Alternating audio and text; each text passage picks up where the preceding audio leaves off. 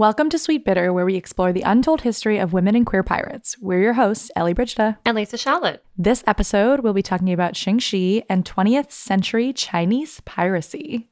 But before we get into that, let's welcome our resident pirate expert, Elise, for a quick game of Fact or Fiction. Hi, y'all. Hi, Elise. Hey, friends. I'm excited. Last week's Fact or Fiction got real intense. I was like, we talked for like 20 minutes about the Fact or Fiction. Oh my goodness. So... I'm so jealous. I missed you guys. I know. Did you win last week's Fact or Fiction, Ellie?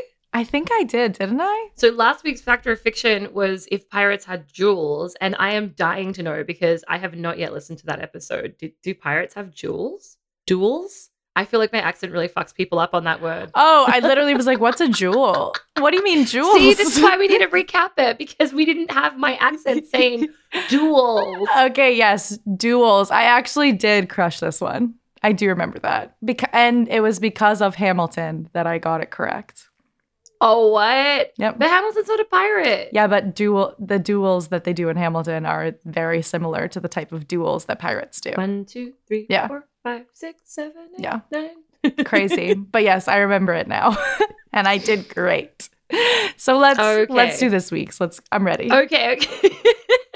So, in the movies, pirate ships are enormous. They're like the biggest kind of ship. Is that fact or fiction? Were pirate ships enormous? I feel like that fiction. I don't think it's true. It doesn't make sense to me because it would be easier to take a small ship. Or it's like sometimes, but I wouldn't say it's the norm, you know? That's my answer. All right. I have to argue facts, but I do think it's fiction, and I'll add one more thing to it, which when we talk in this episode, we'll, I think, talk a bit more about, which is like that some pirates had really large fleets, like multiple ships, but those ships were probably smaller. Ellie, you're too good at this game. I feel like you're right. Like, you're too good. We didn't need to, like, sub you out. I did the interviews, though. I did the interviews for this episode, so I'm sorry. I know too much. But let me argue fact, just for fun. Okay. Is that even though they were in fleets, the main ship was huge. Okay. Right? So they would have all these like small boats behind them, but their main ship was gigantic. And that was because they were trying to intimidate their enemies, as they always wanted to, right? Like if you see this huge ship with these like intense masts coming towards you, you're just going to surrender. Even if there was like 2 people on that huge ship, you have no clue how many people are on it. The Trojan horse of pirate ships. Yeah, exactly. So I think it was like an intimidation tactic for fact. That's my fact defense. Amazing. What is it, Elise? Elise, put us out of our misery. I guess it's technically Lisa who said fiction is right. Technically. Yeah, but you both got it right. So yeah, the pirate ships could come in any size. It just depended on what kind of ship they had captured. So if they had captured a slave ship, which were the biggest out there because they had to fit so many human beings on them, which is fucked up, they would have a really huge ship. But for the most part, they needed ships that were small and could go really fast to capture the big merchant ships. And so smaller ships were faster, and especially in the Chinese piracy that we're going to be talking about today, they were, like Ellie said, vast fleets of thousands of small ships. Fast and furious, would you say? Sorry, I had to. I really had to. Yes, vast and fast. Fast and furious. Is that what you just said, Ellie? Did you say that, or did I hear you say that? No, you heard that incorrectly, but that's honestly hilarious. So yes, I did say it. Great joke. Ellie, you're hilarious. Does that mean we can cover Fast and Furious for a bonus episode of Patreon, please? Yes, Please. Because really, I mean, to be fair, it is about land pirates. It is about pirates, kind of. Land pirates. It definitely is. We can do Fast and Furious 2 where they end up on a boat, and that's enough of a connection for me. Sounds good. Because they do. In the second one, they like jump off the side because it's very realistic. They jump onto a boat. There you go. In the river. Oh. Fast and Furious 2 has one of my favorite scenes in Fast and the Furious, which is a scramble scene. I know no one asked for this information, but I'm going to share it. Because I love the Fast and Furious. Which is the one where there are literally cars coming out of an airplane and like fall into Earth. Oh, like when they at the beginning jump out the plane, Yeah. or when there's a plane like on the tarmac trying to take off for like an hour. No. The one where they're jumping out of a plane in the air. I'm pretty sure that's Fast and Furious 7, but I could be wrong. Jesus Christ. Yeah, 7. They're like, we really need to think of some new shit because cars are getting, Well, in the most recent one, they go to space, which people were like, I can't believe it. I'm like, this is exactly what I'm looking for in this film franchise. What, you're in a fucking Pontiac Cannot. in space? That's amazing. I love that. Where else do you get that? It's so good. That's outrageous. Anyway, so Fast and Furious, if only we Ridiculous. did clever like podcast titles instead of our very literal ones, that would be the title of this episode. That would be it. But I just Yeah. feel like this is a missed opportunity. We need a series of movies called Fast and Furious about gay pirates chasing ships really fast. This would be a porn, right? Oh my God, even better. Like, Yeah. especially with the punny title, make it like... Why do you have to go to porn, Elise? It doesn't have to be porn. It could be a very great film franchise that goes through many seasons and has The Rock and Vin Diesel, and maybe not. Maybe the women equivalents of them. It would be great.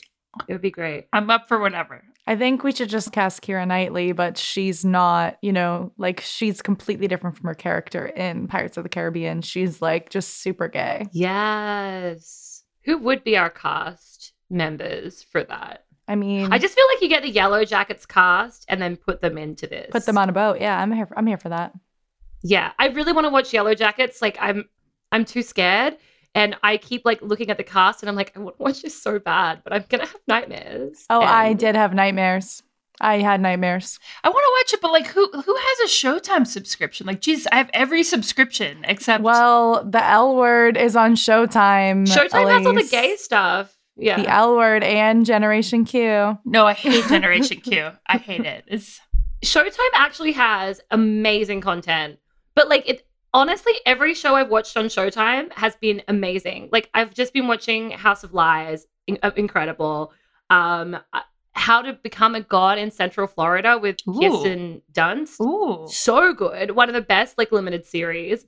Showtime's great. Okay. My ex has cable, so and like they're very like okay with me using it for the rest of time. So That's really nice. shout out. We just started Dickinson on Apple TV, which as like an actual poetry scholar, I can tell you is so good and historically accurate and sexy. It's not nearly as gay as Dickinson was, but it's just so much fun. But also, Elise, you just started it. We're almost through the end of season 1. Okay. Well, Does it get gayer? Because I heard season 1 was the gayest. Elise has a child. We need to let up on Elise. no. I'm saying about the gayness because I just finished It gets I just gayer. finished season 2, but to be fair, season 2 is like not gay until it is. Like the last episode is so gay. Oh, good to know. Yeah. But is season 3 going to be gay? I hope so Okay. because season 2 ended very gay. And so I think season 3 is like That's really cool. leaning into it. I mean, the thing is, Sue was her lifelong lover and like Exactly. life partner.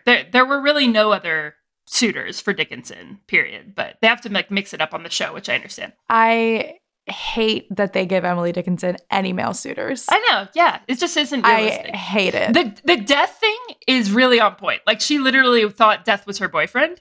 So that's fine. That's fine. Yeah. She's But always riding around with Death. This yeah. fucking Friday Night Lights jock, like whatever. I don't need him. No, and then she has another male love interest in season 2 as well. Like it's too much. But It's if it were historically accurate, I'd obviously be fine with it. It's just like that just isn't really true to like her, what we know at least of her experience. But the Death boyfriend, on point. We can have a Death boyfriend. As in, Death is her boyfriend. Is that the point? Yes, Death. Like Death. Oh yeah, she like talks about Death Yeah. a lot. Oh yeah, she talks about having sex with Death. She talks about Death taking her out for carriage rides. It's yeah, great. she and Death is a reoccurring character in Dickinson. Like he comes back all the time. Because I could not stop Yeah. for Death. Yeah, exactly. That's the first episode. Yeah. Okay. It's so good, and Death is like young, like a mini like Snoop Dogg kind of character. Yeah. It's great. It's great. Oh, what? Yeah. Is it actually Snoop Dogg? No. No, it just kind of like it. That's the vibe of him. But he's in everything. Yeah, like he's constantly like smoking a joint and just like relaxed and What? Okay, I need to watch Dickinson. yeah. Yeah, it's really good. All right, how are we going to turn this back into the episode? Well, I can tell you one fun fact, which is that I don't know if y'all saw Captain Phillips with Tom Hanks as the. I watched this for my research. It's really, it's really problematic. But one of the it's about the true story of this freight cargo ship captain. This actually happened in 2009, that his ship was hijacked by Somali pirates. And it does do a really good job of showing the small boat, big boat thing, because he's on this enormous cargo ship that's carrying thousands and thousands of pounds of stuff. And they're on a 2-person speedboat. And that's all they need to take this whole ship, right? So I do think it does a pretty good job of showing that element of piracy. Nice. Yep. All you need is a small, fast ship and some weapons and intimidation. And there you go. You're going to have the biggest fleet. And that's what we learned from Fast and Furious. Way to bring it back. Way to bring it back. Yeah, I brought it back. I couldn't help myself. Yes. Just to bring it full circle. You're like, I want to bring it back to Pirates. And I'm like, I want to bring it back to Fast and Furious. Okay, Elise. Thank you so much. We are going to have a break and collect ourselves. And we're back. As we said at the top of the episode, today we're discussing Chinese women pirates and Chinese pirate sexuality in the 19th and 20th century. We'll hear a bit from lawyer and pirate expert Laura Duncombe and a bit from historian and pirate expert Jamie Goodall on this episode. Unfortunately, we are unable to get a Chinese pirate expert to join us, so Elise is going to join us for the full episode to share some of the research she's done. The first pirate we'll be talking about is Cheng Yi-sao, an early 19th century pirate who historians consider the most successful pirate of all time. Here is Laura. She is, by any conceivable metric, the greatest pirate of all time, male or female. Blackbeard at the height of his power maybe had a dozen ships, and he was active for a couple years. Cheng Yi-sao, at the height of her game, had 1,200 ships and 40 to 60,000 pirates under her command, which is larger than most of the legitimate navies of her time. She made more money. She was active for longer. She came out on top and wasn't caught or captured. There is no comparison to any pirates that ever lived to Cheng Yi-sao. And it is absolutely mind-boggling to me that she is not a cereal box, recognizable figure. I feel like every child in the world, if you know who Captain Hook is and if you know who Blackbeard is, you should know who Cheng Yi-sao is. And it is just a crying shame to me that she is not shouted from the rooftops and little girls dress up like her every year on Halloween, because she is just incredible.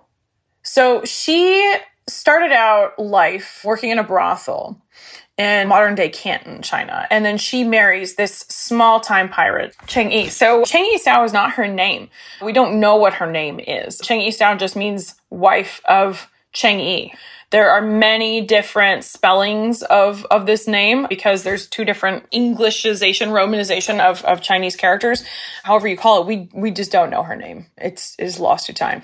But so she marries Cheng Yi and they spend their honeymoon fighting as mercenaries in the Tay Son Rebellion, which is, sort of modern day Vietnam. And they learn over there, even though the side that they're fighting for is ultimately unsuccessful, that 1 ship is pretty great, but 2 ships is twice as powerful. And if you've got 5 ships, well, heck, you're in business. So they bring home the lessons that they learned fighting in the Tay Son Rebellion to China with this idea to start a pirate confederacy. They just want to work together. And they're building this up with some success when Cheng Yi dies in 1807. We don't know exactly how he died. He may have been swept overboard. He may have died in battle, but he's out of the picture. And so this fledgling fleet, sort of on the brink of becoming huge, is suddenly leaderless. And so Cheng Yi-sao decides, well, she's going to take the reins. It wasn't entirely unheard of for a woman to take over after her husband died in Chinese culture, particularly in Chinese, sort of maritime culture. A lot of fishing boats were run with both families. And, in the lower classes, there was a lot less ladies sitting at home being pretty and men out doing work things because they just simply couldn't afford it. So, entire families would sail on fishing boats together.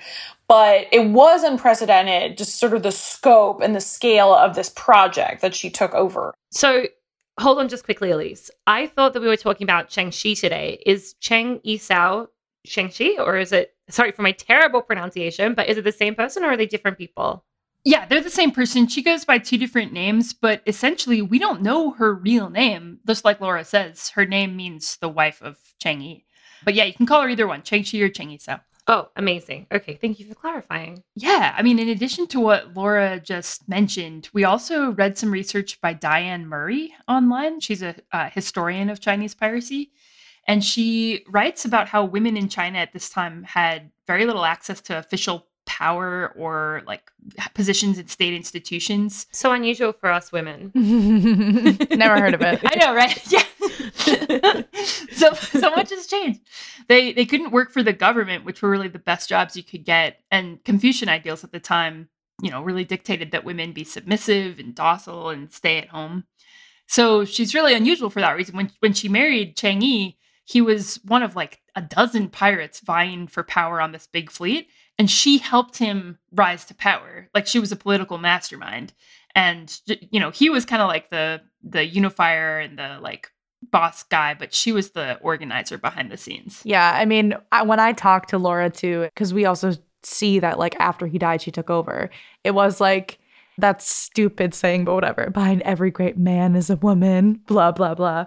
Is like literally he was a figurehead, like I feel like, where it's like she was the mind. Totally. She was the person who organized everything and was like, all right, do what I say. And he's like, okay, cool, I'll do it. Like that's what it feels like. Totally. Like she was. Totally. Like the man is the head of the house, but the woman is the neck and she turns it every way she wants. Exactly. Like he's like theoretically there, but she's like, do this, do that. Yeah, Great. she's like the puppet master. And I do think that's why, like, I mean, speculating, but even after he died, that she just like rose into power because everyone probably was like, okay, yeah, she's been doing everything this whole time. Do you low-key just think that's why we live longer? It's just like... Yeah. We're just like puppeteering someone else. And then we're like, all right, I guess I'll do it myself. At the end, yeah. Yes. What she did after her husband died is even more interesting and scandalous. So I'm going to let Laura explain that, and then you'll hear from Jamie Goodall, who we just want to note, she is a military historian, but nothing she says here represents the views of the U.S. government. But here's Laura. She appointed their adopted son, Chang Pao, to the head of the Red Flag Fleet. So all of her fleets were organized by colors. It's the Green Flag Fleet, the Red Flag Fleet. And that is the hardest part of any discussion about Chang Yi Sao, is getting out the words Red Flag Fleet. So her largest fleet is the Red Flag, and she puts Chang Pao in charge. Lineage at this point is very important in China, so they don't have any, blood heirs. So he's sort of their adopted son. And then she marries him also. So she's got complete loyalty on him 7 ways to Sunday. And so he is going to do whatever she says. Then she writes this code. It's not unusual for pirate ships to have a code of conduct. Many pirate ships, particularly during the Golden Age and like the Buccaneer era, had contracts that you signed that said, this is what we're going after, this is how long we're going to be out, and this is the share of treasure that I agree to. But this code was notable for its sort of like absolute harshness. Most offenses were punishable by death. Notably, rape of female captives was punishable by death. If you found a female captive that you liked, you could marry her with permission of Chang Yi Sao, but if you were unfaithful to her, then you would be punished by death. So she knew to control 40 to 60,000 people. She was going to inspire absolute obedience to keep everybody in order. And so this code accomplished that. And she just grew her empire and just got bigger and bigger and was more and more successful until she became the best pirate of all time. To be a woman and to oversee that many pirates, she had a lot of rules that like men had to treat women with respect. They couldn't just bring sex workers on board and treat them poorly. She had a lot of rules regarding treatment of women, which I thought was very fascinating. That's some Sweeney Todd shit right there. Like, oh my word, I'm just grooming them to be my freaking partner. Yes. How old was he when he was adopted? Because if he was adopted as an adult, like, sure. But if she raised him, like, I don't know, it's just really icky. It makes me feel ugh. Though I am with her on the whole killing people who mistreat sex workers. Maybe we should bring that back. I don't know. Feels right. I'm not for the death penalty. It's a joke. I feel like I need to very blatantly say that, but I like the vibe of it. Oh, yeah. because, right, we know the pirates love codes. They all have codes. But under her code, it was really strict. Like, there were punishments for desertion, pilfering, absence, or, sexual offenses against female captives. And the penalty for rape was death. So you could marry one of the, like, captives. You could, which is sketchy.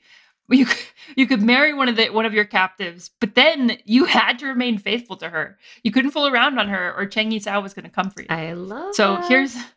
here's Laura talking a little bit more about just how good at her job Chang Yisao actually was. Chang Yisao was so good at her job that some people thought that she had supernatural abilities.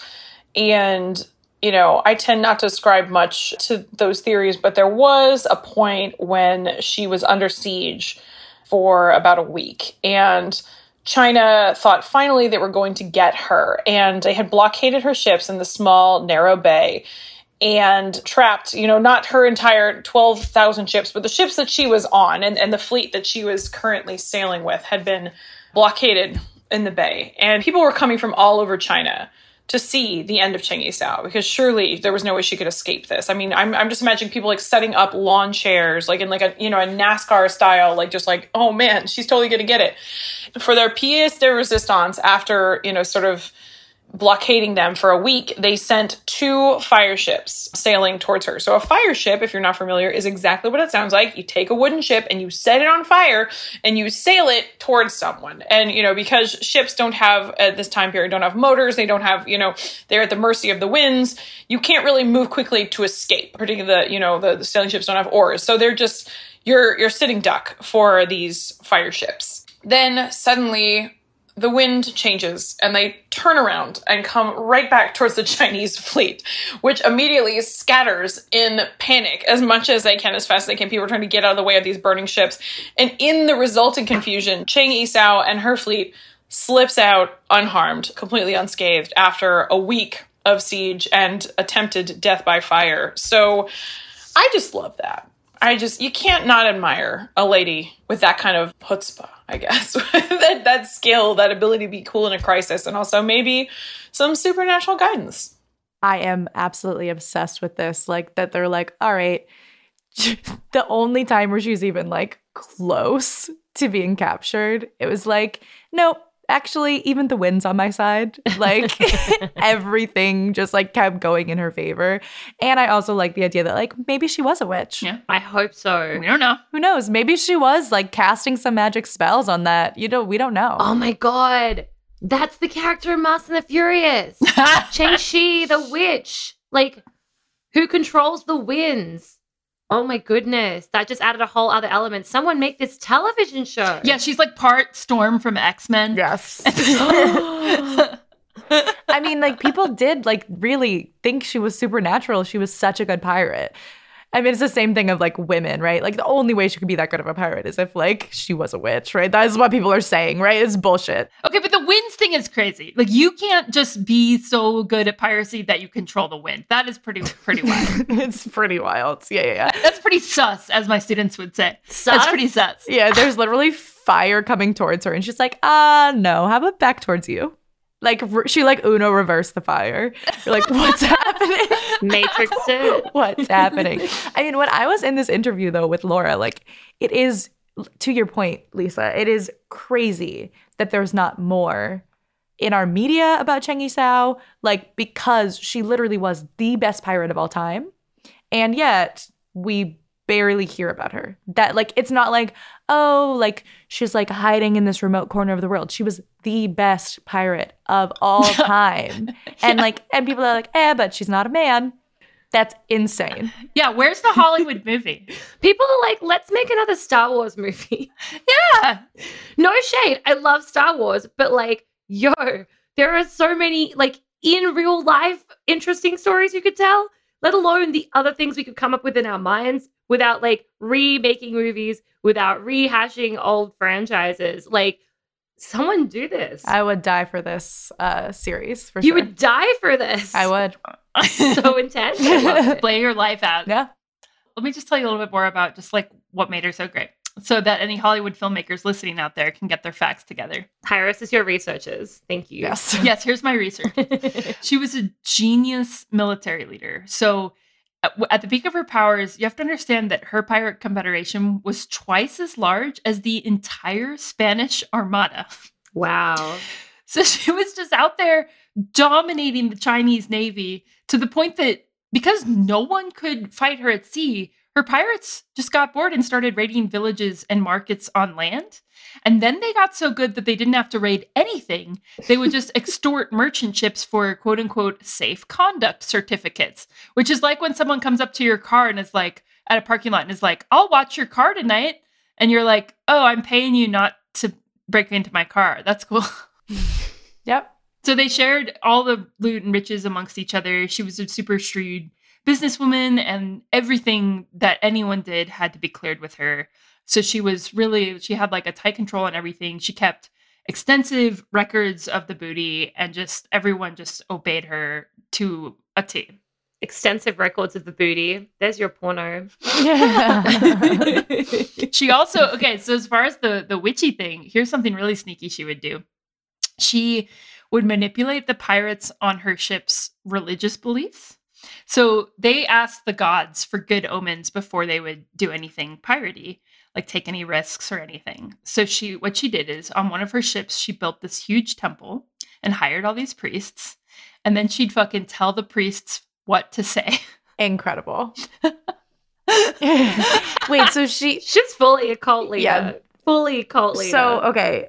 So they're like, tell us we're going to be successful in this thing. And she's like, tell them they're going to be successful. That's what's happening? Yeah, totally. That is totally crazy. Yes. I know. Isn't it crazy? Oh my God. She's so smart. She's so smart. Like probably one of the most manipulative women in the history of the world and the most successful. we love That's what we see. We can all take lessons from her. Let's go. Oh my God. Be more manipulative. Takes notes. Yeah. Oh my God. Be a puppet master. Yeah, I mean, she wasn't just like ruling by brute force or something. She was just really smart and like savvy and sneaky, and I just love it. It's crazy. So good. So here's Laura about, what happened to her in the end, which is also awesome.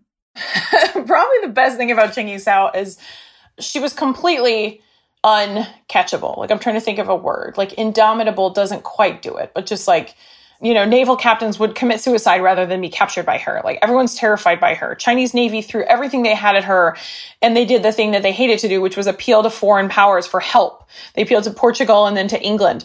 Nobody could stop her. Nobody on earth could stop her. So she decides there's some dissension between the head of Red Flag and the head of Green Flag, and she knows, nothing lasts forever, and particularly not a pirate empire, so I'm going to get out while the going is good. So she negotiates a surrender with the Chinese government.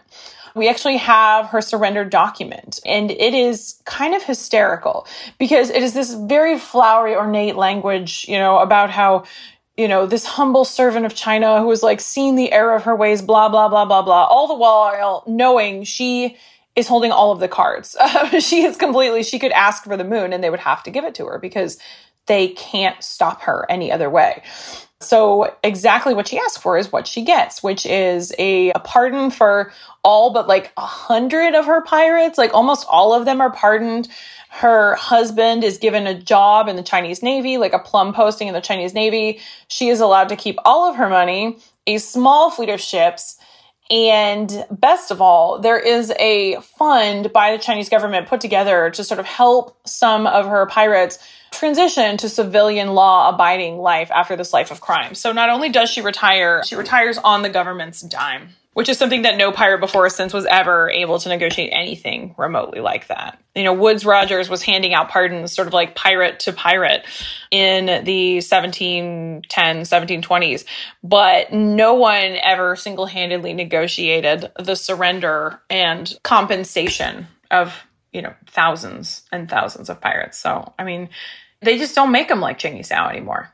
This is such a white dude story, Like, it's a life of crime, and then you're just like, hey, friends in power, give me a cushy government job, and I'll ride out my years. Yep. And yet, Chengi Sao did that for herself. I know. We love to see it. And most of her pirates. And this was a long, long time ago. Yeah, like, and to be fair, we said at the beginning, she had 40 to 60,000 pirates at one time, right? She got them all jobs. So, like, she took care of a lot of people. And the government was like, you know what? We'd rather pay you than have you terrorize us. Like, that's literally what happened.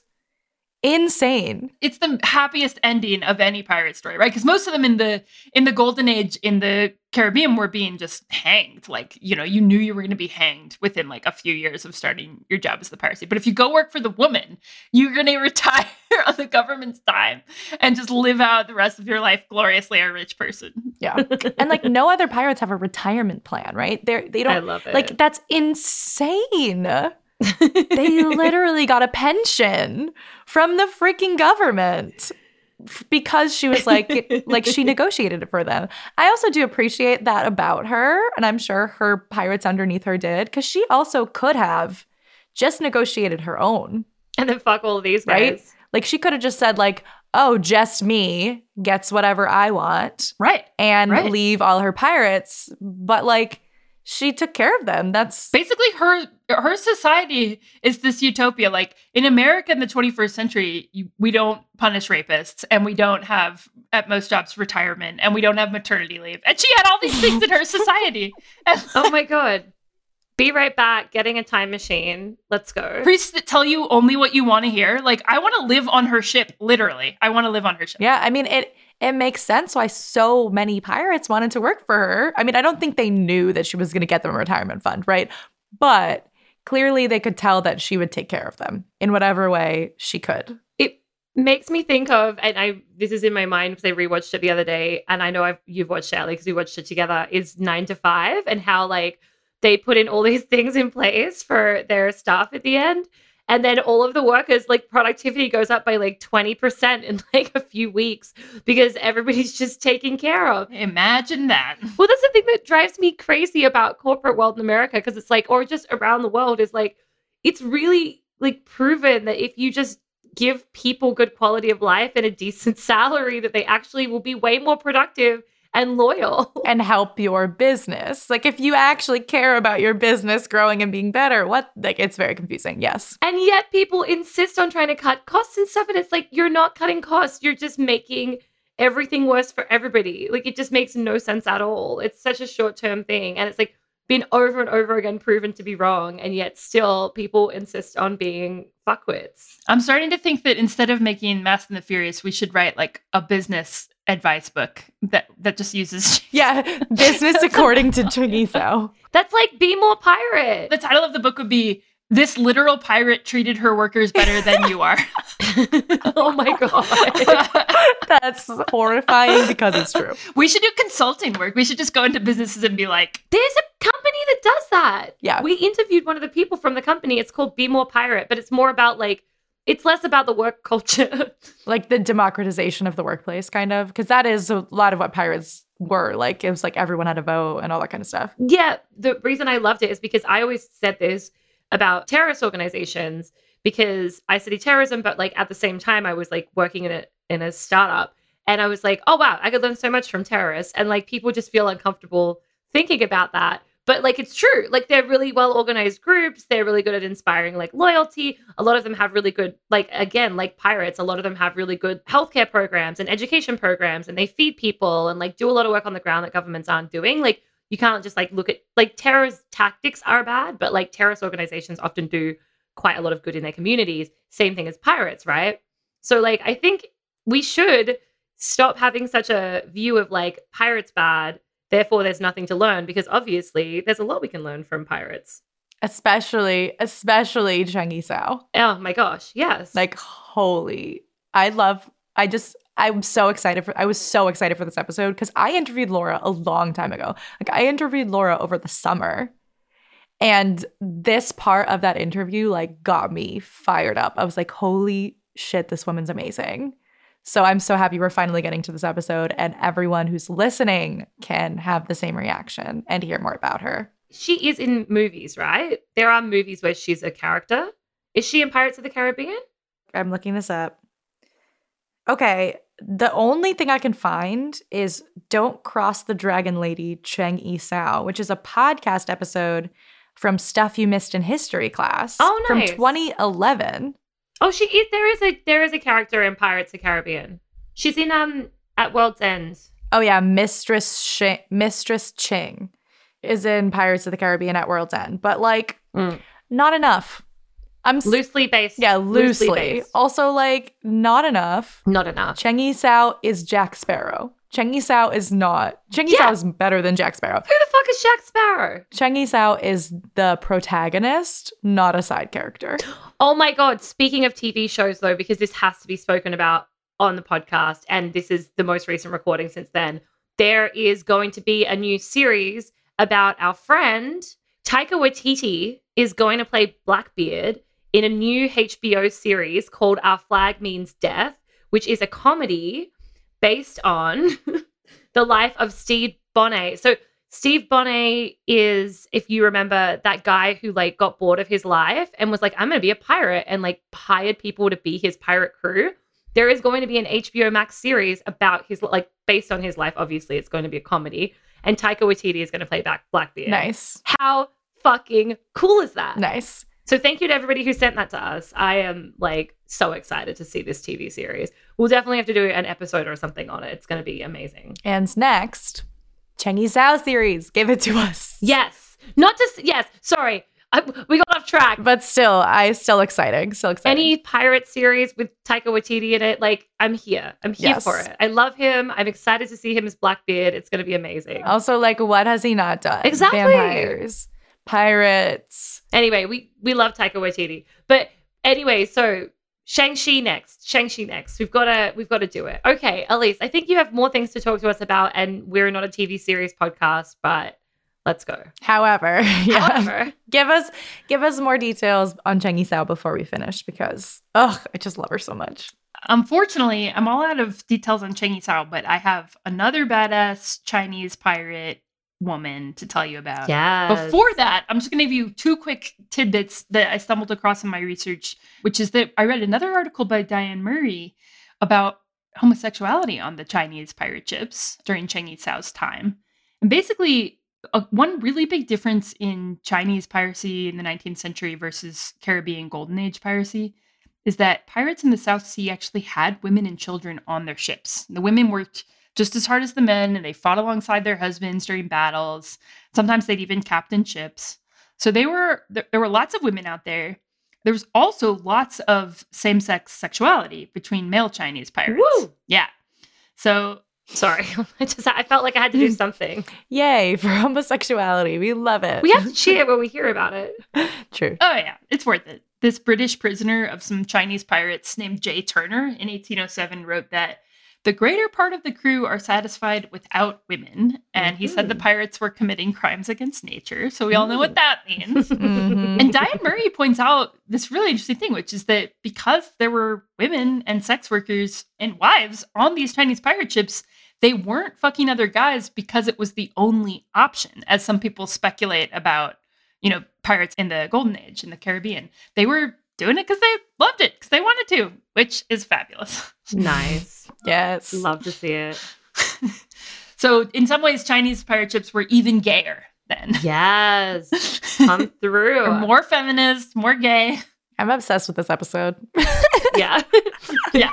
We need to go and build a time machine. It's going to be great. Oh, yeah. Yes. It might smell a bit, but, small sacrifices. Yes, we've got it. Women can't have it all, as we know. Unless you're Cheng-Chi. Yeah. Now I have to tell you about this one last really badass female Chinese pirate named Cheng Shui Ping, otherwise known as Sister Ping. That's what everyone called her, who operated only 20 or 40 years ago.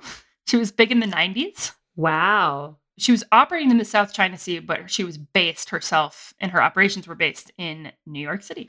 Wow. That is crazy. New York City in the 90s, just like having a pirate, Sister Ping. Yeah. We're like, let's just add to the crime in New York City. How about a pirate? A lot of crime. Yeah, lots of crime. There's a lot of water.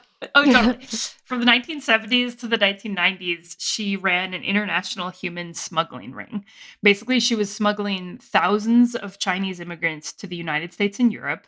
And she had this vast network of enforcers and minions. She kept this little like shop, like a general store as her front. But she was back there forging passports, forging driver's license, forging green cards, employment authorization cards, social security cards for her clients. So you would show up, and she didn't just get you here. She got you here so you could stay. Wow. Okay. But not human trafficking. It was human smuggling. No. It was like people who wanted to come over, who wanted to, join their families in the US and couldn't. Honestly, dealing with the US immigration system, Yeah. I don't blame y'all. Yeah. She was basically like openly practicing this illegal business. Everyone knew about it. Even the cops knew about it. But she still eluded them for years and made more than $30 million. Wow. In the 90s too. Yeah. Where is she now? Is she still alive?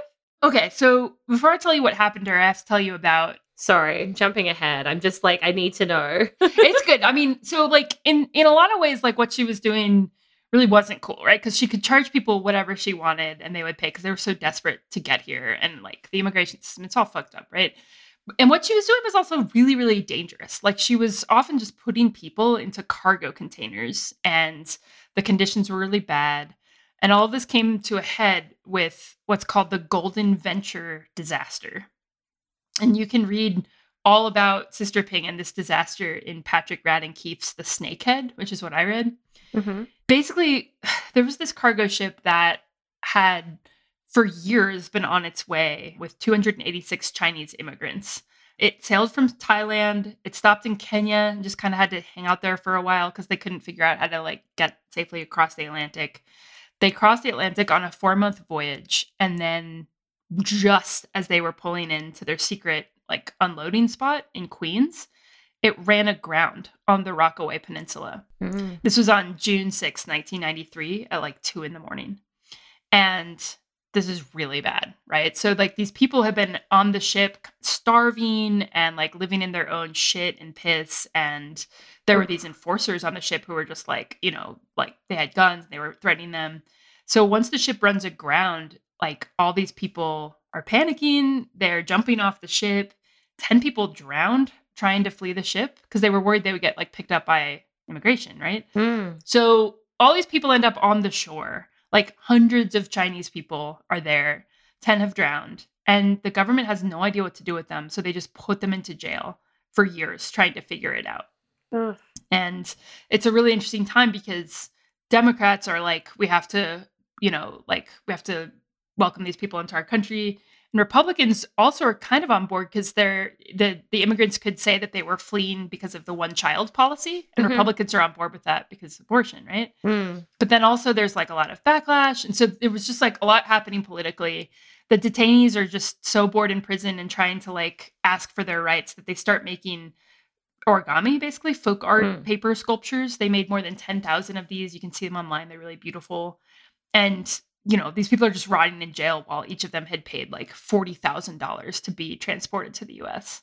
I don't know if this is such a big thing in the US, but in Australia, like boat people, as like the media calls them, is like a massive, massive like political hot button issue. And I think because we are like an island nation, it's like, and because we're right by Asia, there are so many of these people who are like exploiting situations. And obviously the lines for immigration, like Australia maybe even has more tight immigration policies than the US. Like it's really hard for people to come and seek asylum and all of that. We have really horrible like offshore detention and whatnot. And these voyages are so dangerous. And like, honestly, like they do make up such a small percentage of the people who actually come and illegally stay in Australia. Like one of the worst groups for illegally staying in Australia is European backpackers who overstay their visas. But like we never talk about them on the news. But boat people as it is, and I'm sorry, I do not agree with that term, but like just in it to talk about how Australia talks about this politically, they are definitely something that is like a big issue that is spoken about all the time in the news, like all the time in Australia. So I don't know what it's like here. And if that's, I mean, you guys have a lot of land migration from like south of the border. So I don't know if it's quite the same here, but definitely in Australia, it's like a big thing. I think with this case, it was just so wild to people because like China's so far away, like, to get on a ship and come all the way. It's like, it's just wild. And it was so Yeah, it was so huge on the news, and I guess it was just because it's happening all the time, but people hadn't like noticed it because Sister Ping was so sneaky. And to New York as well. It feels like Yeah, from China, Yeah. like if I'm thinking about where China is correctly, like it feels like the West Coast is Right. smarter.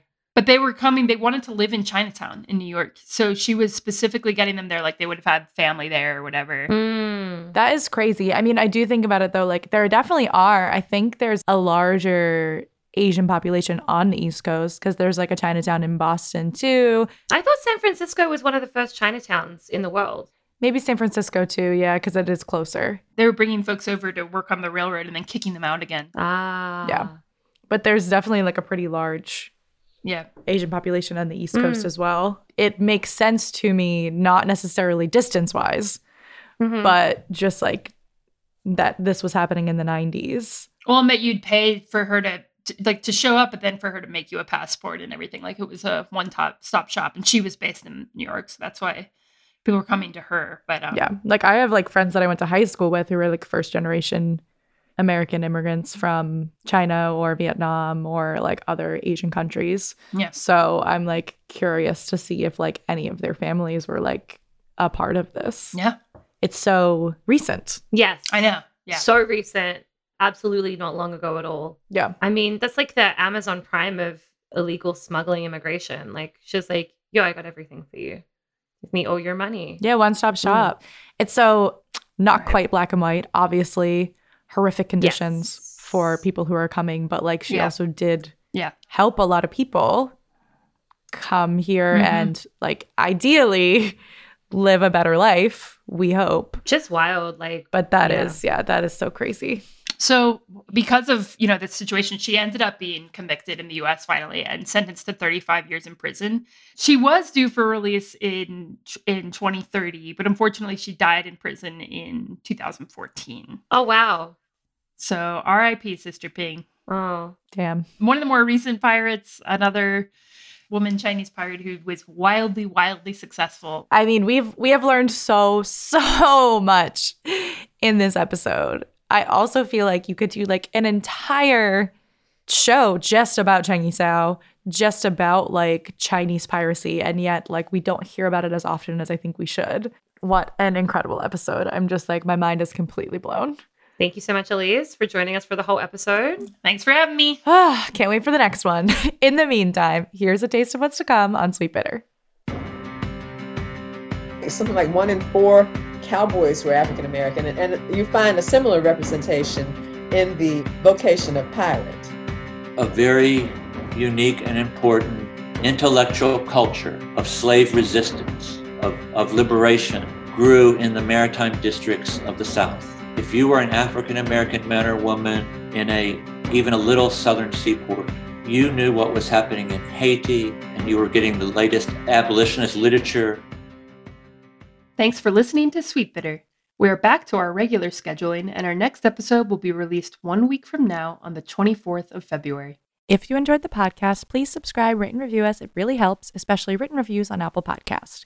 You can also support us on Patreon at patreon.com/sweetbitter.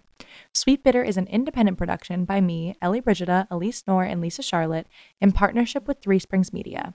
Our audio engineering is by Sarah Gabrielli. Our production assistant is Thea Smith, and our artwork is by Estella Illustrated. Thank you to our guests this week, Laura Duncombe and Jamie Goodall, and of course, our very own Elise Knorr. You can read more about our guests and where to find them on our website. You can find us on Twitter and Instagram at SweetBitterPod, or contact us on our website, sweetbitterpodcast.com. And this week's sea shanty is, of course, about Cheng Yisao.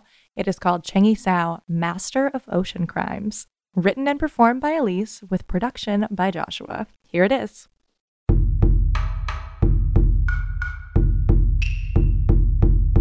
Cheng Yisao, greatest pirate of all time. Cheng Yisao, master of ocean crimes. She started in a brothel, then made her way to sea. Her pirate husband died, and the rest is history. Cheng Yisao, greatest pirate of all time. Cheng Yisao, master of ocean crimes. She had ships by the hundreds and 60,000. 8,000 men. She crushed the Chinese Navy and sent them to their end. Chang Yi Sao, greatest pirate of all time. Chang Yi Sao, master of ocean crimes. She commanded her fleets and her priests and all their gods. Even the wind obeyed her, her word was strong as law. Chang Yi Sao, greatest pirate of all time. Chang Yi Sao, master of ocean crimes. Chang Yi Sao, greatest pirate of all time. Chang Yi Sao retired on the government's dime.